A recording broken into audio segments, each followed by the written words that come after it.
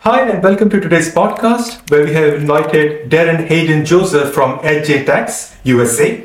Darren, can you also give us a background of what you do and what your firm specializes in? Okay, HTJ.tax, and the website really is HTJ.tax. So we help demystify the sometimes confusing world of cross-border taxation. So we work with private clients who are exposed to multiple jurisdictions. So essentially, if you're just exposed to one single jurisdiction, we're probably on the best team to work with you. But if you are a business owner, investor, nomad, or just an international expat who's exposed to multiple jurisdictions, we can help you structure your situation to be optimal while 100% compliant. And on the back end, we help you with tax returns as well. Starting with really the basics of what is a US LLC? Yeah,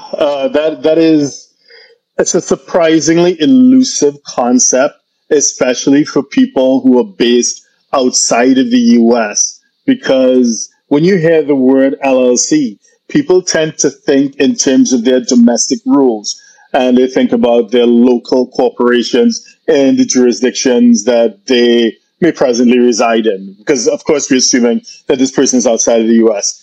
Now, in the United States, obviously you have a multiple tiered system of laws. You have the federal system, which is at the national level, and then you have individual states, so roughly 50 different states. The trick to understand is that an LLC is a creature of the state, not of the federal government. So basically, you would need to approach one of the 50 states and form the LLC there. And then afterwards, you tell the federal government how you would like for it to be taxed. Now, it's a relatively new concept. It was started, I believe, in Wyoming in probably the late 1970s, 1977. And when it was formed, there was based on similar structures that were available in Panama. But since then, it's spread out and across the U.S., and it's perhaps the most popular legal structure. Now, there are nuances that since it is a creature of the state, if you don't tell the federal government how you would like for it to be taxed, they look at it as a transparent entity. So it's tax transparent.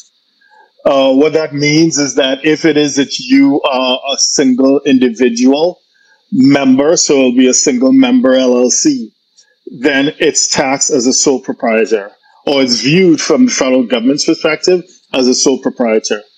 If it is that there are more than one of you, so it's there are multiple members of the LLC, because the LLC doesn't have shareholders, it has members, then it will be, the default is that it's taxed as a partnership. So that is, I mean, we'll get into more of the nuances as we progress through the conversation. But I was having a conversation with a client earlier this afternoon, and they're dealing with the European Tax Authority, and it is sometimes difficult to communicate. It says the title or the name of the entity is a limited liability company, but it is transparent for U.S. tax purposes.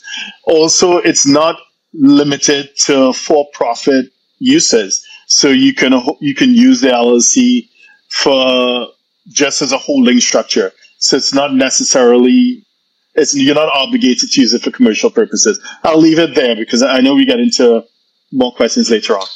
So if you're a 6, 7, or 8-figure investor, entrepreneur, or business owner who needs a tailor-made solution from a qualified team of professionals, we can help you achieve the international lifestyle, the freedom, and even the tax savings you're looking for. Visit us at htj.tax and live that international life.